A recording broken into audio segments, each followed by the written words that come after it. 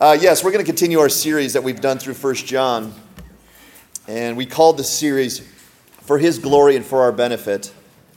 And I believe God has been glorified through this study. I believe we're teaching through His Word, and nothing glorifies Him more than proclaiming His truth, which we're going to do again today. But the great thing about God's glory is that it comes packaged with our benefit and our blessing. And so as we go through 1 John, John and God Himself are teaching us God's truth. And that truth is benefiting our soul, and we're so thankful for that. So this is a powerful series. Our lesson today is going to be called The Power of Abiding in Christ. Or the power of abiding. The power of abiding in Christ. And we'll get to the text here in a little bit. We're going to be in 1 John 2 today. And we're going to be looking at verses 26 to 28. 1 John 2, 26 to 28. Before we get to the text, though, it's Father's Day. Happy Father's Day to all the great dads out there. I had one of the best dads in the world, and I'm so grateful for that. So our icebreaker is going to go with Father's Day today, if that's okay, all right? It usually kind of goes into the lesson a little bit. Today's going to be all about Father's Day. And our icebreaker is going to be this today. You guys remember Jeff Foxworthy? Who remembers Jeff Foxworthy? You might be wow. You guys might have his books, right? You might be a redneck if. You guys remember that, right? Well, I'm going to go on the spirit of Jeff Foxworthy today and say you might be the father of 8 children if. Not thinking of anyone specific, just a general guy with 8 children. Okay, you might be the father of 8 children if, number 1, you can remember every single story from college, but not your kids' middle names and birthdays. Don't quiz me. Yeah, it's a lot of kids to remember. Number 2, you might be the father of 8 children if your wife walks in on you while you're watching DuckTales and playing with Legos. And that's happened on occasion. Number 3, you might be the father of 8 children if you single-handedly shut down Toys R Us when you moved to the North Country. You notice Toys R Us is no longer around. Yeah, right around the same time we moved. Sorry, Toys R Us. We used to give them quite a bit of business. Number 4, you might be the father of 8 children if your grocery trip requires an extra cart, which it does, and working a shift to get the employee discount. That's right. Number 5, you might be the father of 8 children if you're more terrified of laundry day than death. Laundry day in the Walker home is nothing good. It's a very scary thing. Number 6, you might be the father of 8 children if your love language is Advil and heating pads. You want to know how to minister to your pastor? Keep that Advil and heating pads coming. Number 7, you might be the father of 8 children if date night with your wife requires a curfew and a chaperone. That one didn't land. Sometimes you miss. Don't think too hardly about that one. Number 8, you might be the father of 8 children if Father's Day present is a peaceful trip to the bathroom.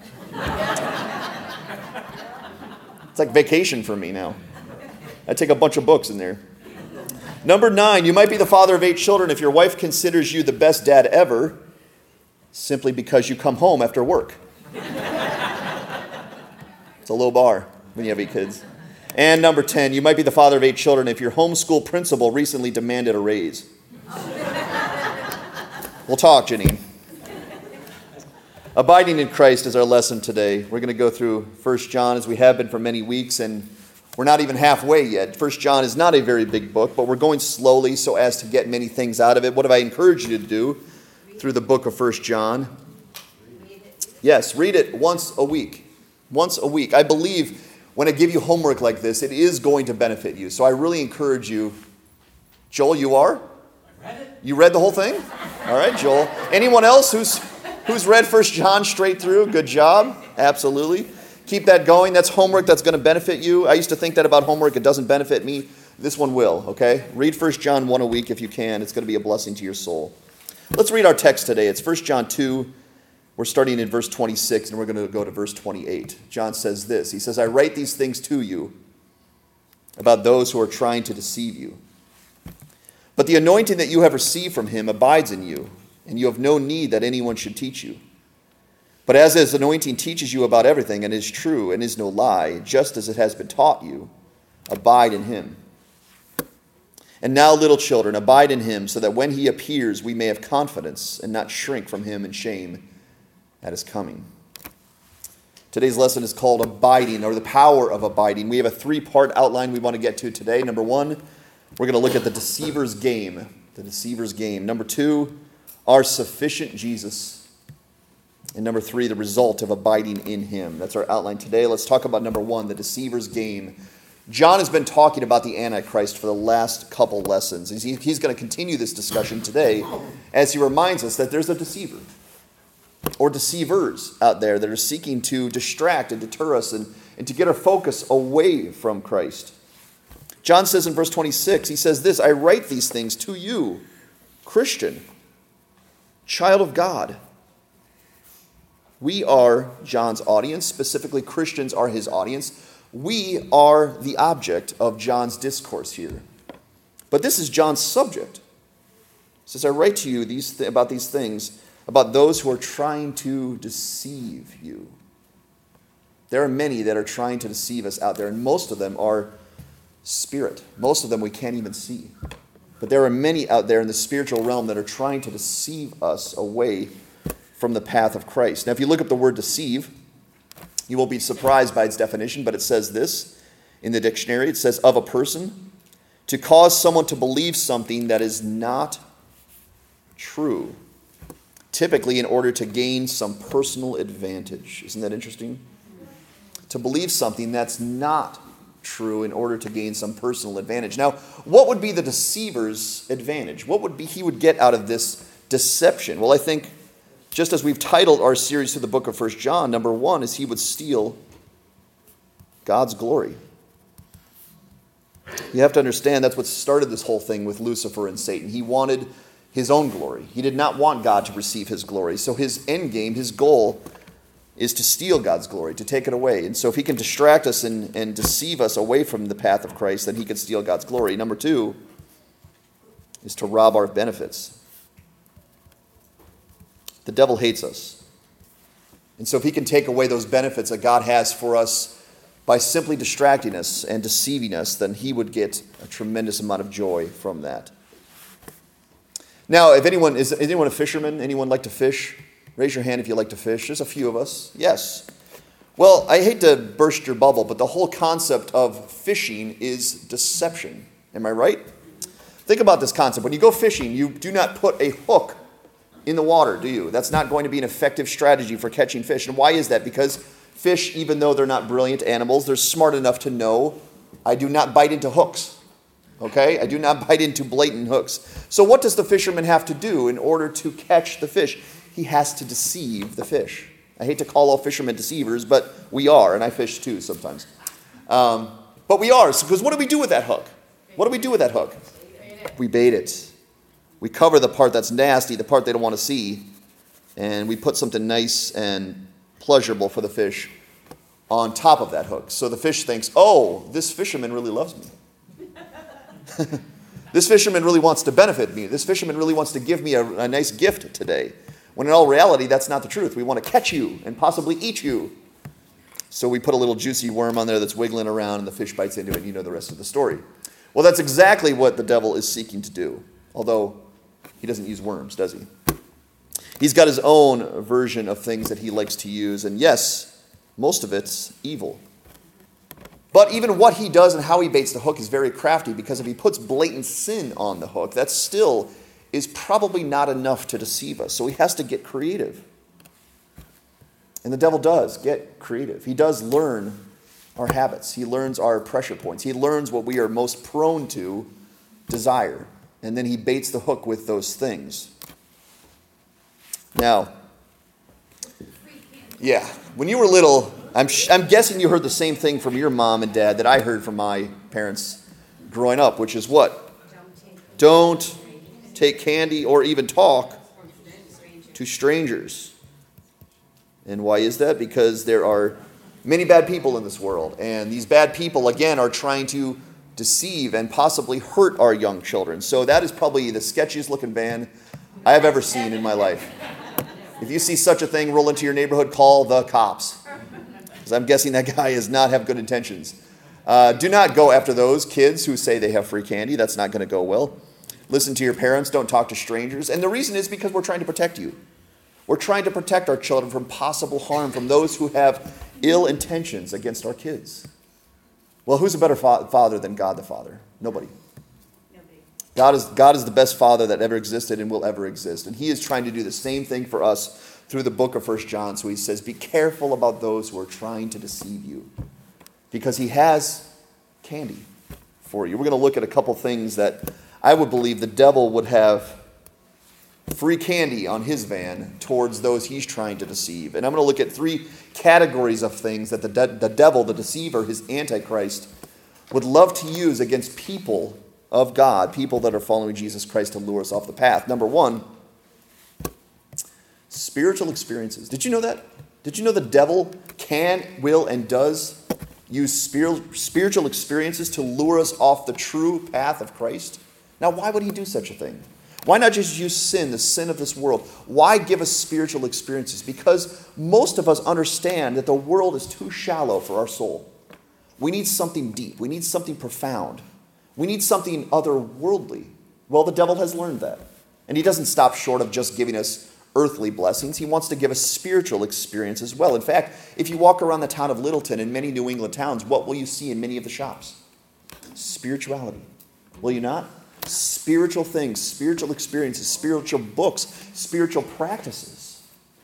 And sadly, most of them are not biblical. Most of them are experiences to lure us away from the true spiritual experience that we can have in Jesus. You'll find this in the Bible. When we talked about the Antichrist, we brought up this passage. Paul is writing to the church in Thessalonica, and he's warning them about the Antichrist, the coming of the lawless one, he calls it, who is a person, a human being. And he says this person will come, boots on the ground, and this lawless one will be by the activity of Satan. Make no mistake about it. There is a primary deceiver out there who has ill intentions for all in Christians and all the world. And so he's going to send this person called the lawless one, the Antichrist, into the world with the activity of Satan. And notice what he will come with. All power, false signs and wonders, and with wicked deception for those who are perishing, because they refuse to love the truth and so be saved. Now, thankfully, although this is going to be a really, really impressive deception, there are those who can notice it. There are those who can notice the deception, and those are the ones who we'll talk about here in a little bit, who have been anointed by God, who have been given his Holy Spirit. We will be able to notice the power, the false signs, and the wonders. But isn't it interesting that the devil will use false power, false signs, false wonders to lure us off the trap? I think that's interesting for the devil, because he has to help us understand that there's something otherworldly that we want. And we're going to get it. We're going to get it one way or the other. We're going to get something that benefits us beyond this world. And if you know about that, there's a whole chunk of people in this world who claim to be atheists. But most people, I would even say more than 9/10 of the people in this world, believe there's something on the other side. And we all think that way towards the end of our life, don't we? The closer we get to the end of our life, the more we believe that. I hope and I believe there's something on the other side. And when you lose a loved one, you definitely believe that. I believe it's not the end. So all of us know inwardly that there is something beyond the realm of this physical world. And of course, the very fact that there is a devil should prove that to us.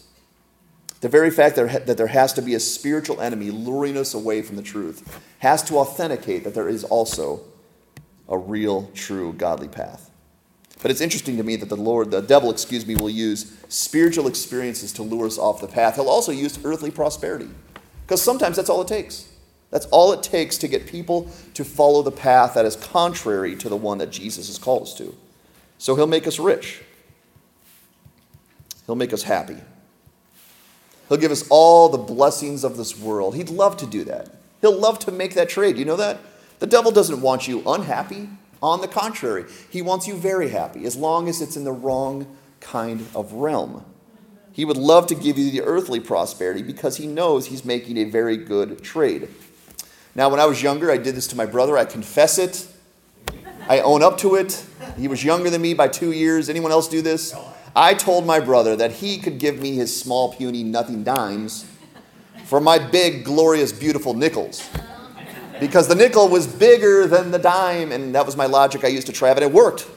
He took all those little dimes, gave me to all my big nickels, and Travis lost a bunch that day and many days following.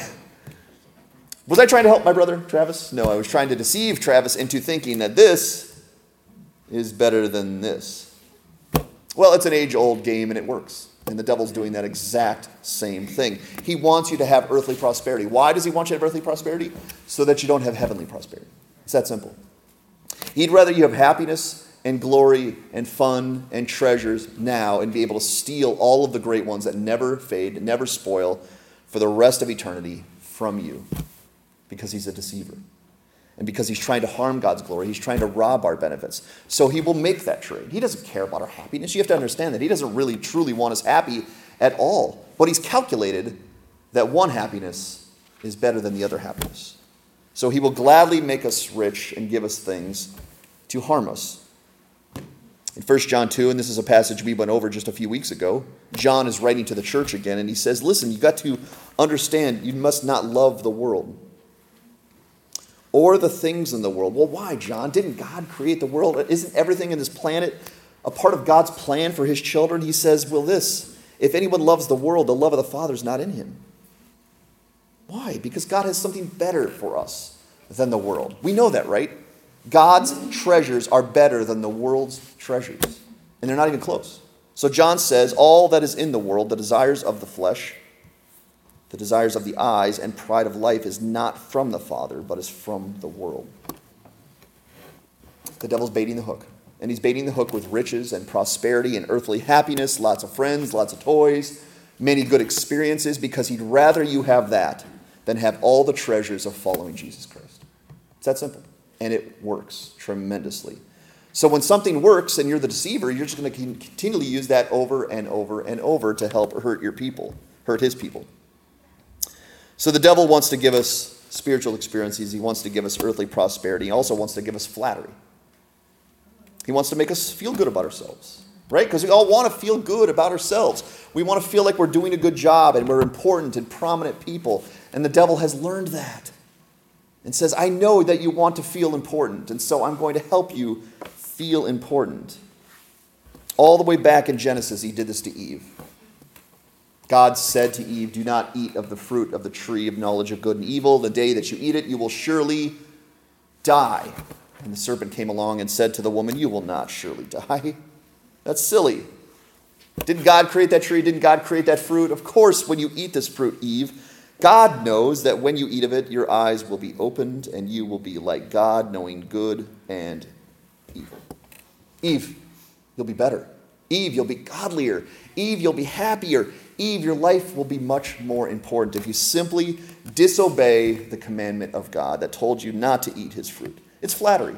And he tells this to us all the time. You'll be better. You'll be happier. You'll be stronger if you follow this plan instead of God's plan. God doesn't really know what he's talking about. God's trying to hold joy back from you. Follow this will, follow this plan instead, and you'll be happier. And it's a trick and a tactic that works very, very well. He also tried this with another person.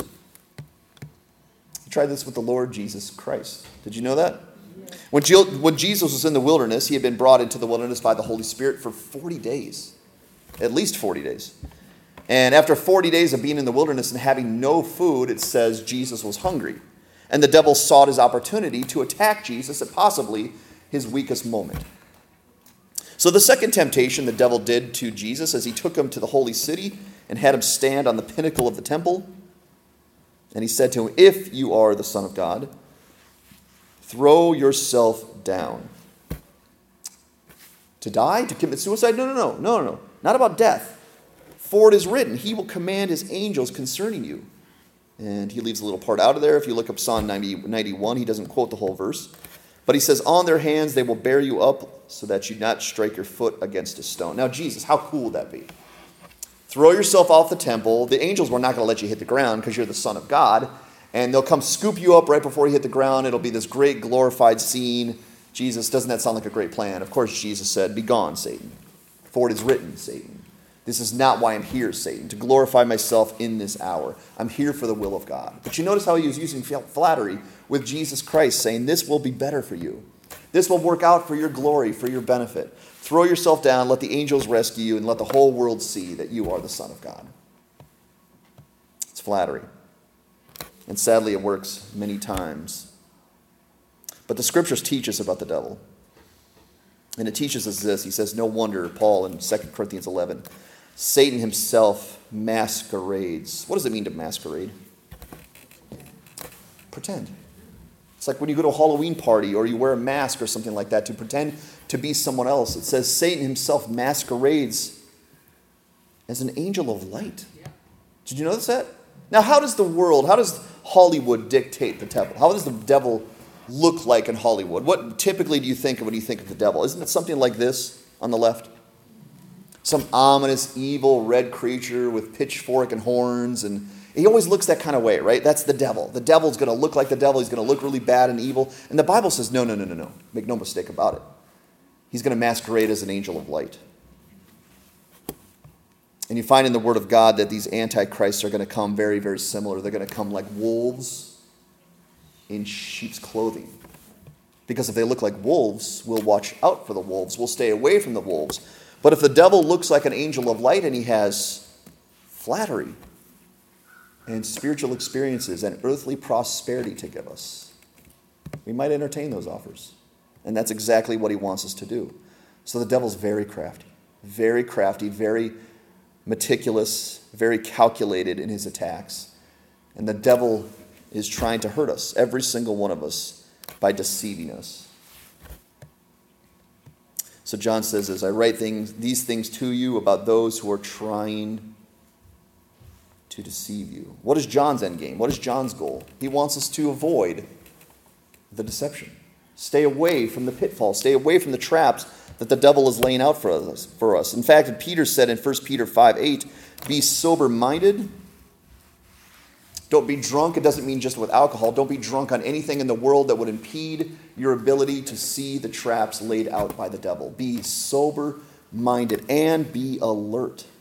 Be looking for them every day of your life. Be looking for the traps of the devil. Be looking for the deception that is around you. He says your adversary, the devil, prowls around like a roaring lion, seeking someone to distract, deter, detain, devour. He has one big goal in mind, our eternal death. He's not going to be happy until that happens. So he's going to work, he's going to learn, he's going to use every trick in the book so that he can destroy us. And so the Word of God is helping us understand today that we need to be careful and we need to watch out for the lion. The roaring lion that is seeking to devour us, those who are trying to deceive us. And I believe he's basically telling us today, don't give him any more ammo. Don't give him any more help. Don't make his job any easier by being lazy or complacent or looking for the things of this world. Stay on the course, watch out for the devil, and he will not deceive you. One of the best ways to avoid the deception of the devil comes from Ephesians chapter 6. If you've read this passage, Paul says to the church, put on the whole armor of God, which is a spiritual armor. It's not physical pieces of armor, of course. It's spiritual armor like prayer, Scripture, the church, so that you may be able to stand against the wiles of the devil. Because without it, you can't. Without prayer, without Scripture, without church, when we take shortcuts, when we don't put the armor on, and we try to stand against the wiles of the devil, we're not strong enough. We're not equipped enough. We're not determined enough. So we need God's armor, and God's armor was sent to protect us against the wiles of the devil. And if we use them, and if we use them regularly with faithfulness and consistency, we will be protected. God's promise is upon that. Put the whole armor of God on, and you will be able to stand against the wiles of the devil. So the deceiver's game. Now we're going to learn about our sufficient Jesus. One of the best ways to avoid the deception is to stay near who? Jesus. You know what I do when I take my kids out in public? One instruction I give them every single time we go out in public is stay near mommy and daddy. Yeah. Stay near us. No matter where we go, no matter where we are, stay near us, okay? Don't wander off. Don't go down an aisle in the grocery store without us. Always stay near us. And that's 8 kids. I have to corral 8 kids every time we go in public. And that's a hard task for 8 kids to stay in line like that. But I'm trying to help them avoid those who could possibly harm them or even self-harm by staying near the one who can take care of them. John says, the anointing that you have received. This anointing that he keeps bringing up is God's mark. God's mark upon our life. Did you know that every true Christian has God's mark upon our life? We do. And it's called the anointing. It's called being anointed by God. Now, back in the days where there were kings, they had these things called signet rings.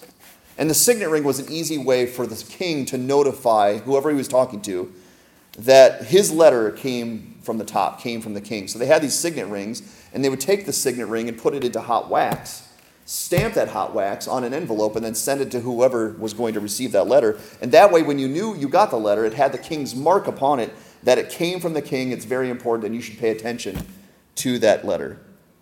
Well, every Christian, every child of God has this mark upon them, and it's called being anointed. By who? That's right, and how does he do it? By the Holy Spirit. The way that you know you're a Christian is not because you remember the time that you trusted in Christ, because that can be false, that can be faked. The Spirit also wants to give you spiritual experiences as well. The way that you know that you are a true child of God is that you have the Holy Spirit, is that you can do things that you otherwise are unable to do. Understand Scripture, avoid sin, love your enemies, forgive. All the fruits of the Spirit that he talks about in Galatians, that is the mark of God upon our lives. And that's why the Word of God wants us to know that we have that mark. We have that anointing so that we know we have the ability to stand up to the devil. Not in our strength, but in God's. He says the anointing that you have received when you trusted in Christ abides in you. And you have no need that anyone should teach you. Now, have you ever had anything that remained with you your whole life? Your whole life, from the beginning of your life to the end of your life. Now, I'm a sports fan. Anyone else sports fan like to follow a certain team?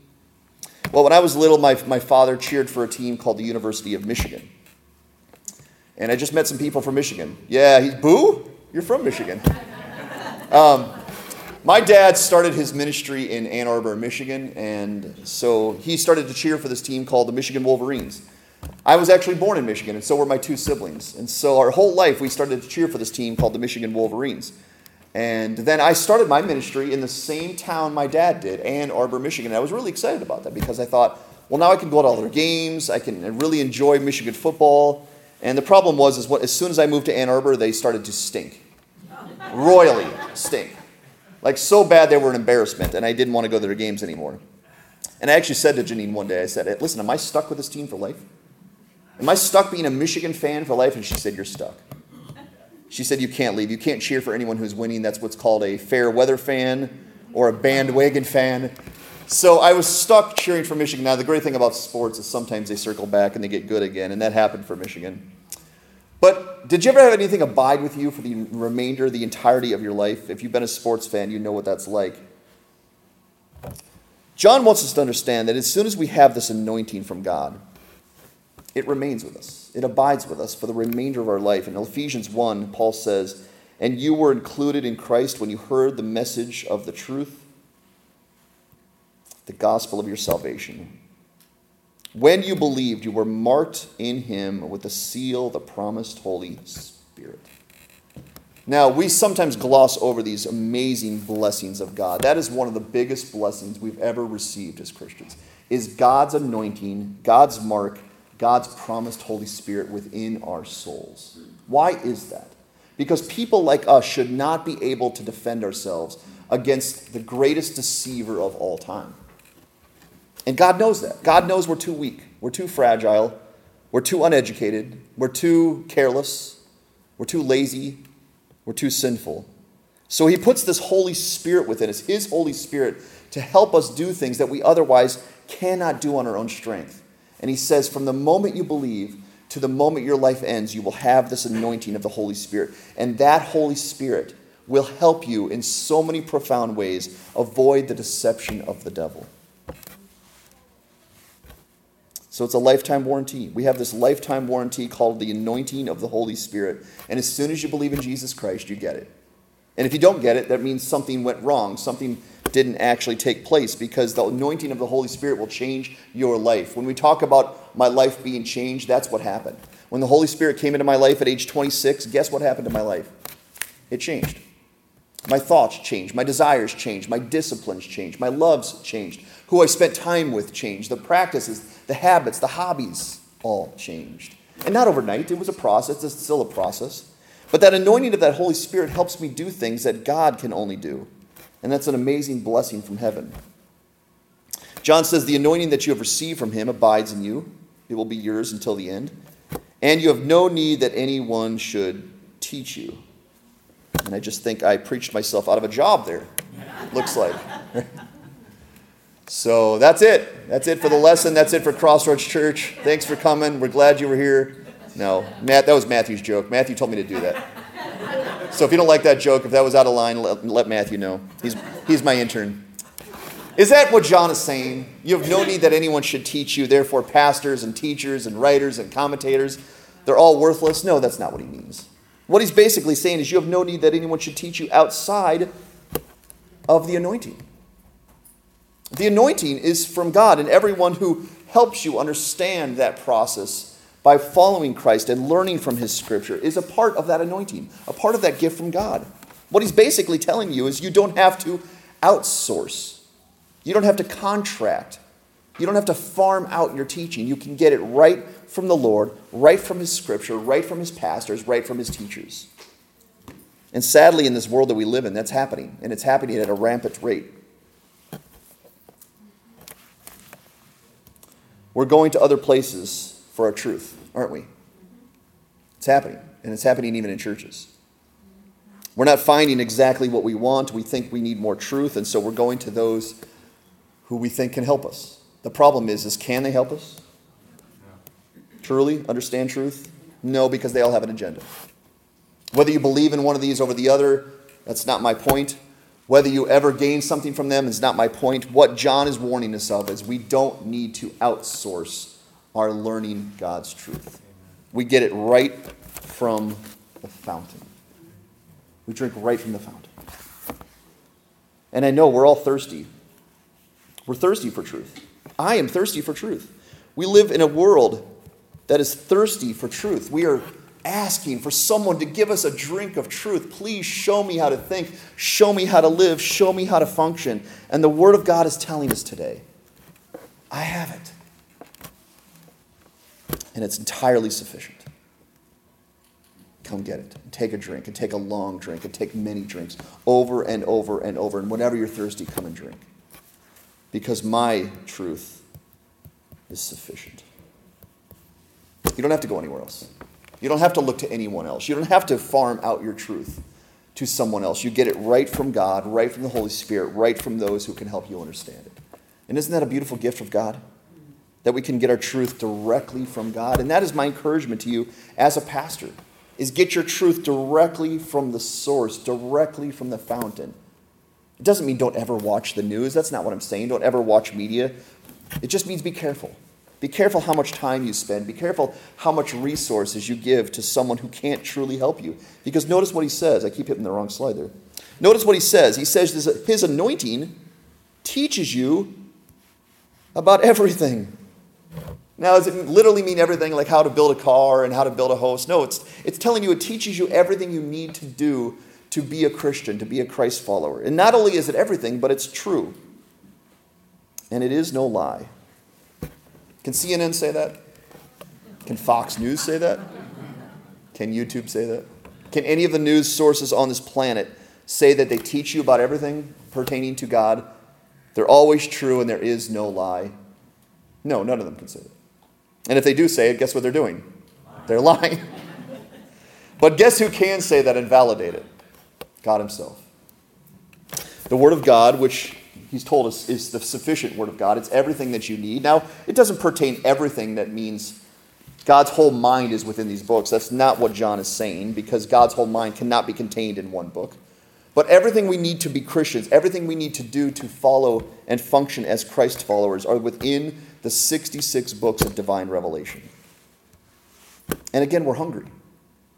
We're hungry. We want truth. We want someone to feed us. We want more. Give me more. You ever thought that? Going, man, I wish someone would talk about this deeper, at greater length. You guys remember that movie from, is it Oliver Twist?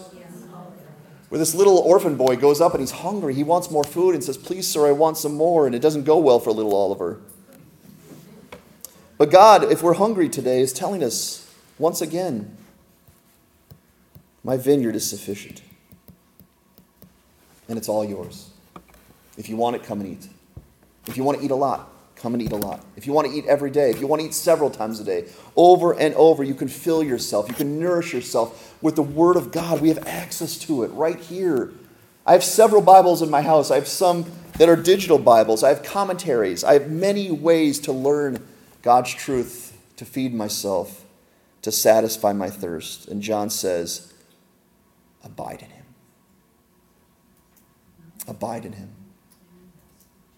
Sunday, once a week, is that abiding in Jesus? No, it's not. Sunday and Wednesday, twice a week, is that abiding in Jesus? No, it's not. Abiding in Jesus means you eat regularly. You drink regularly, over and over. He says in Luke 12, Jesus speaking, he says, "Fear not, little flock. It's your Father's good pleasure to give you the kingdom." A bedroom? No, the kingdom. It's my pleasure to give you the whole kingdom. If you want it, if you want anything from God, come and get it.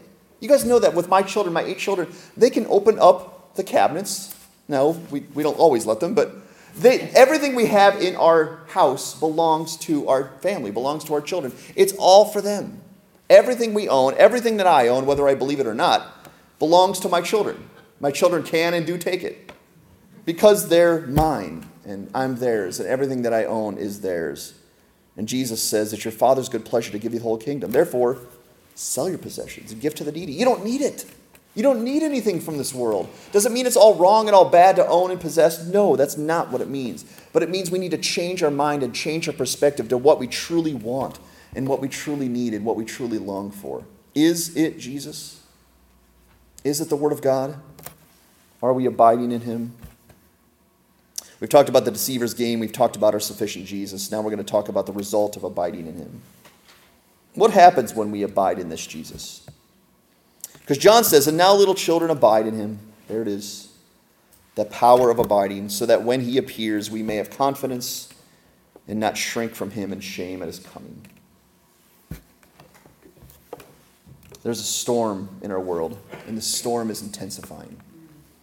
It's a storm of deception. It's a storm of spiritual starvation.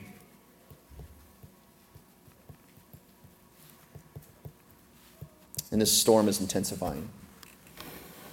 And it's all around us. And all you have to do is take a look out your door. Take a look at the media. Read the newspapers. Talk to your neighbors. Talk to your coworkers. The storm is intensifying. It's getting worse and worse and worse. But thankfully, we have a solution. Abide in your home. And it doesn't mean your physical home here upon the earth. It means abide in Christ, the one who protects you from all the chaos, from all the lies, from all the deception. Stay with Jesus. Stay near Jesus. Stay next to Jesus. Stay learning from Jesus. Stay drinking from Jesus. Stay eating from Jesus. Be near His feet every day, many times a day, so that you do not get swept away by the storm. We've heard this adage, right? Keep your friends close and your enemies closer. I think the concept is you don't want your enemies to do things behind your back, so make sure you know where they are.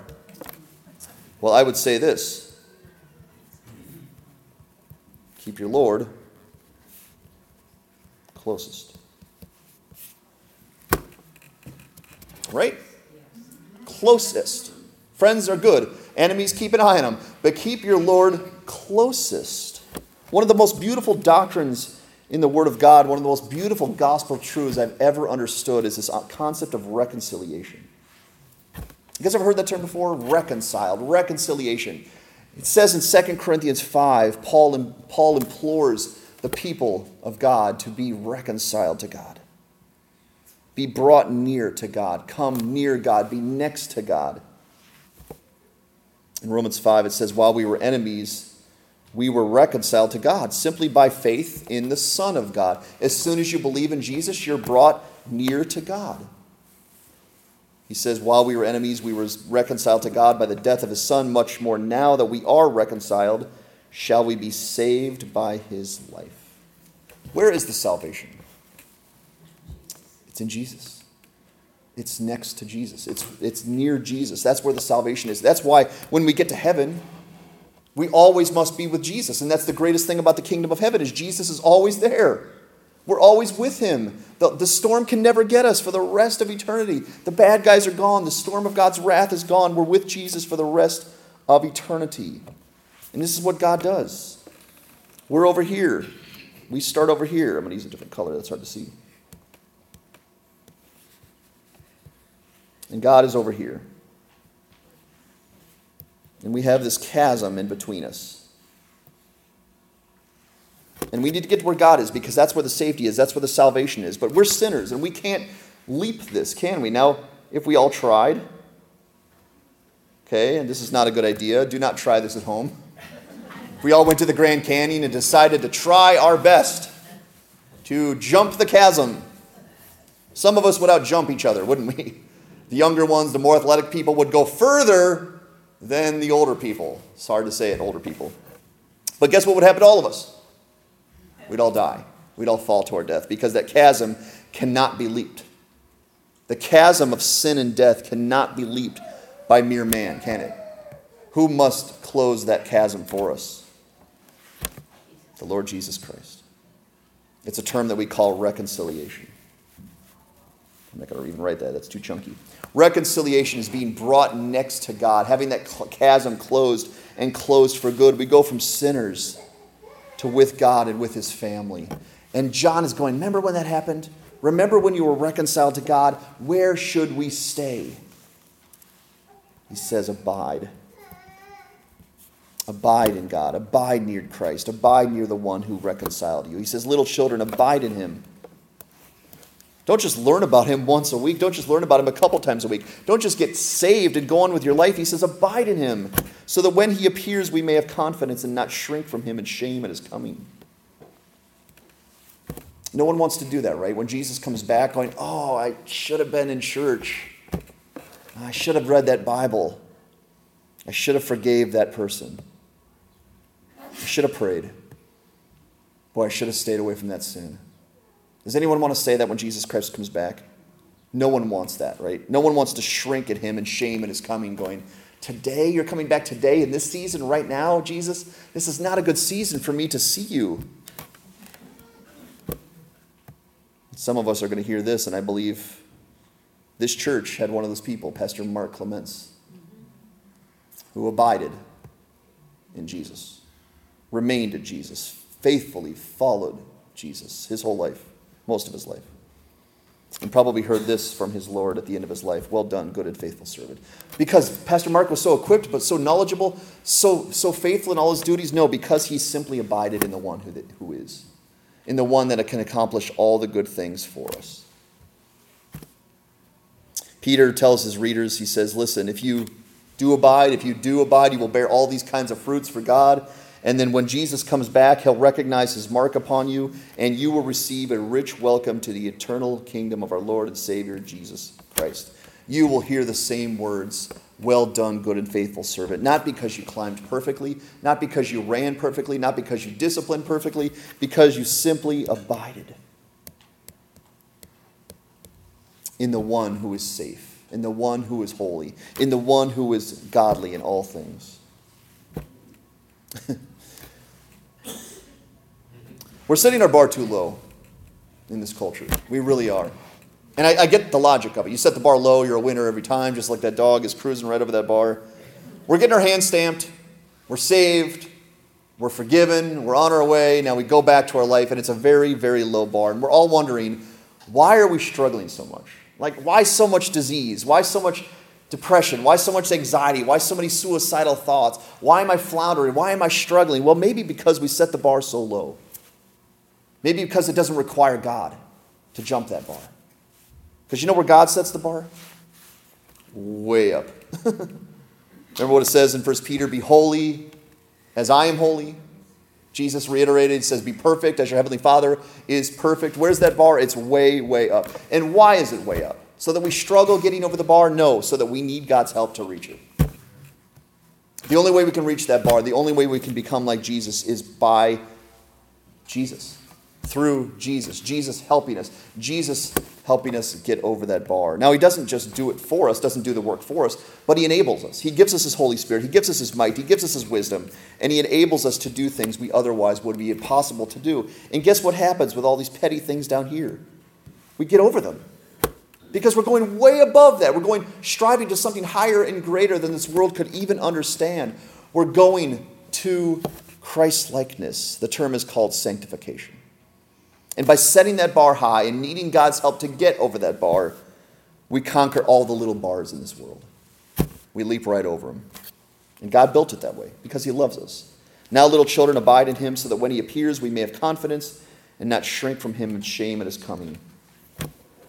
Our last question before we close today is, what does it mean to abide? Because that's the whole lesson today. The power of abiding. What does it mean to abide in Christ?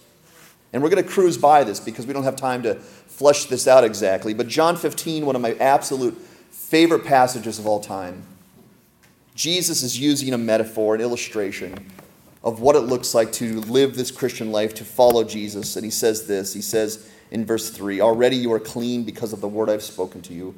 You're already saved because you believed. Now that you are saved, now that you have believed, abide in me. And I in you. As the branch cannot bear fruit by itself unless it abides in the vine, neither can you unless you abide in me.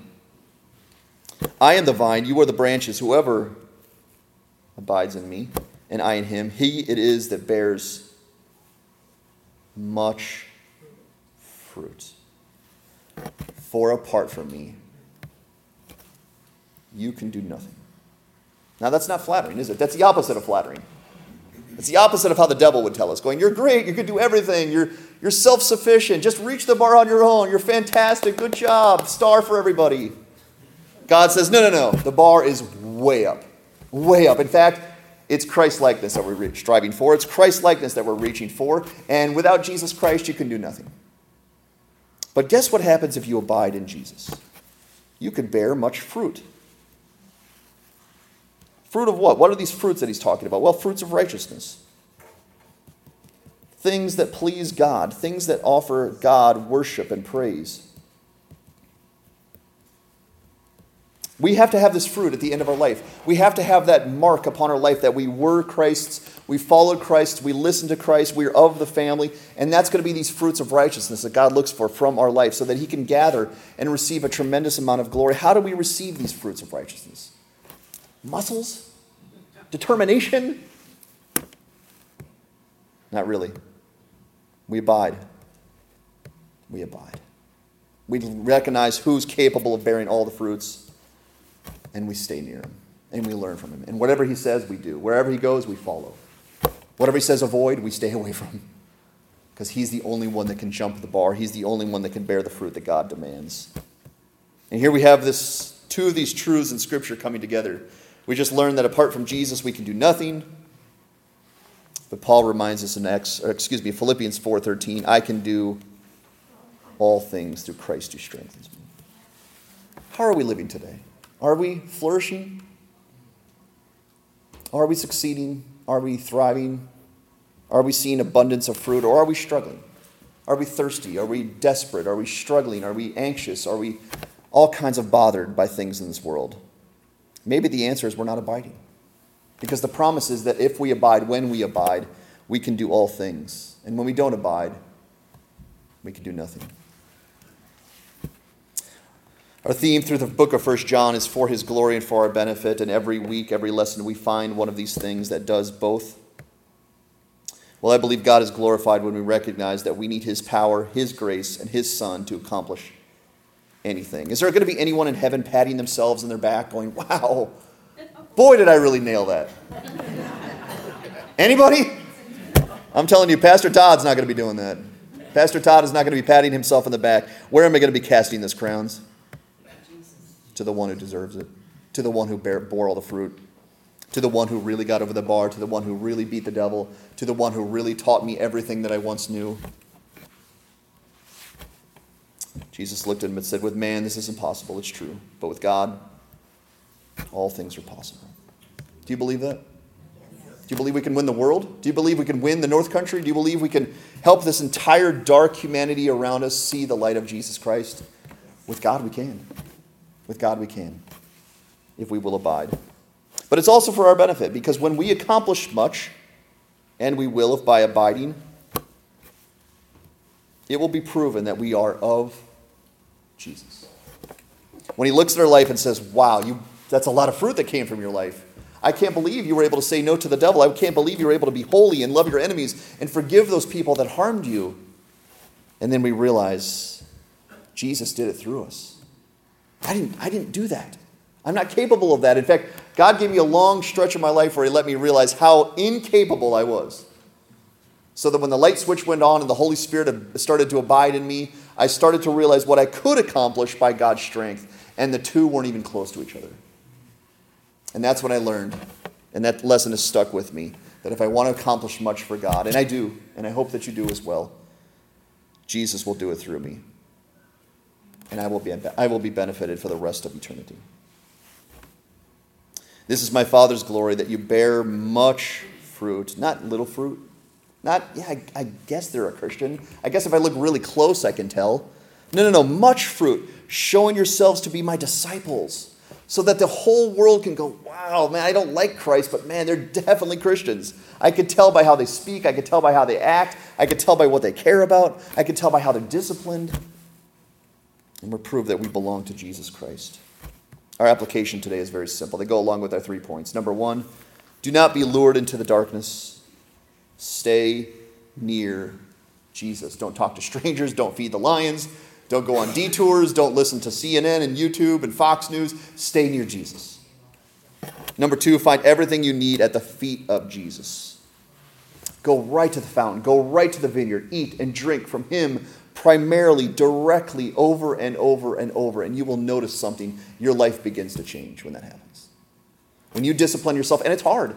It's hard to discipline yourself, to wake up every day and go, I'm going to read my Bible. I'm going to study my Bible. I'm going to pray every day. I'm going to go to church every time it's open. I'm going to make sure that I'm there every single time because I want Jesus' help.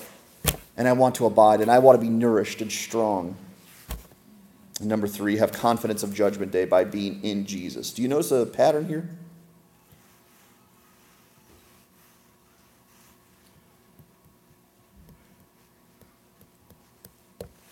You're Christians. You're saved. God has given you his mark. God has given you eternal life. And then he gives us one single piece of advice for the rest of our lives. Stay near Jesus. Don't lose sight of him. Don't lose track of him. Don't get distracted. Don't go on detours. Wherever he goes, you go. Whatever he says, you do. Whatever he says to avoid, listen to him. He knows what he's talking about. And the only way that you will find Jesus is by doing the things he taught us to do. Study, pray, meditate, and be with the family of God. And then rinse and repeat. Over and over and over. And by this, you will avoid the storm. You will be tucked into the safe arms of Jesus and God forevermore. You will abide. You will abide in the safety. And in that way, we will find the power we need to abide and to accomplish everything that God has called us to do. I hope that's an encouragement to you. Let's bow in prayer and give this to the Lord and ask for his help. Father, this is a simple lesson. It's not for highly educated people to learn that we need to stay near Jesus, and that's the point of it. Because you wrote this for everyone. You gave this instruction for everyone, and it is simple so that we don't have to learn a 10-step program. We simply have to keep our eyes on Jesus.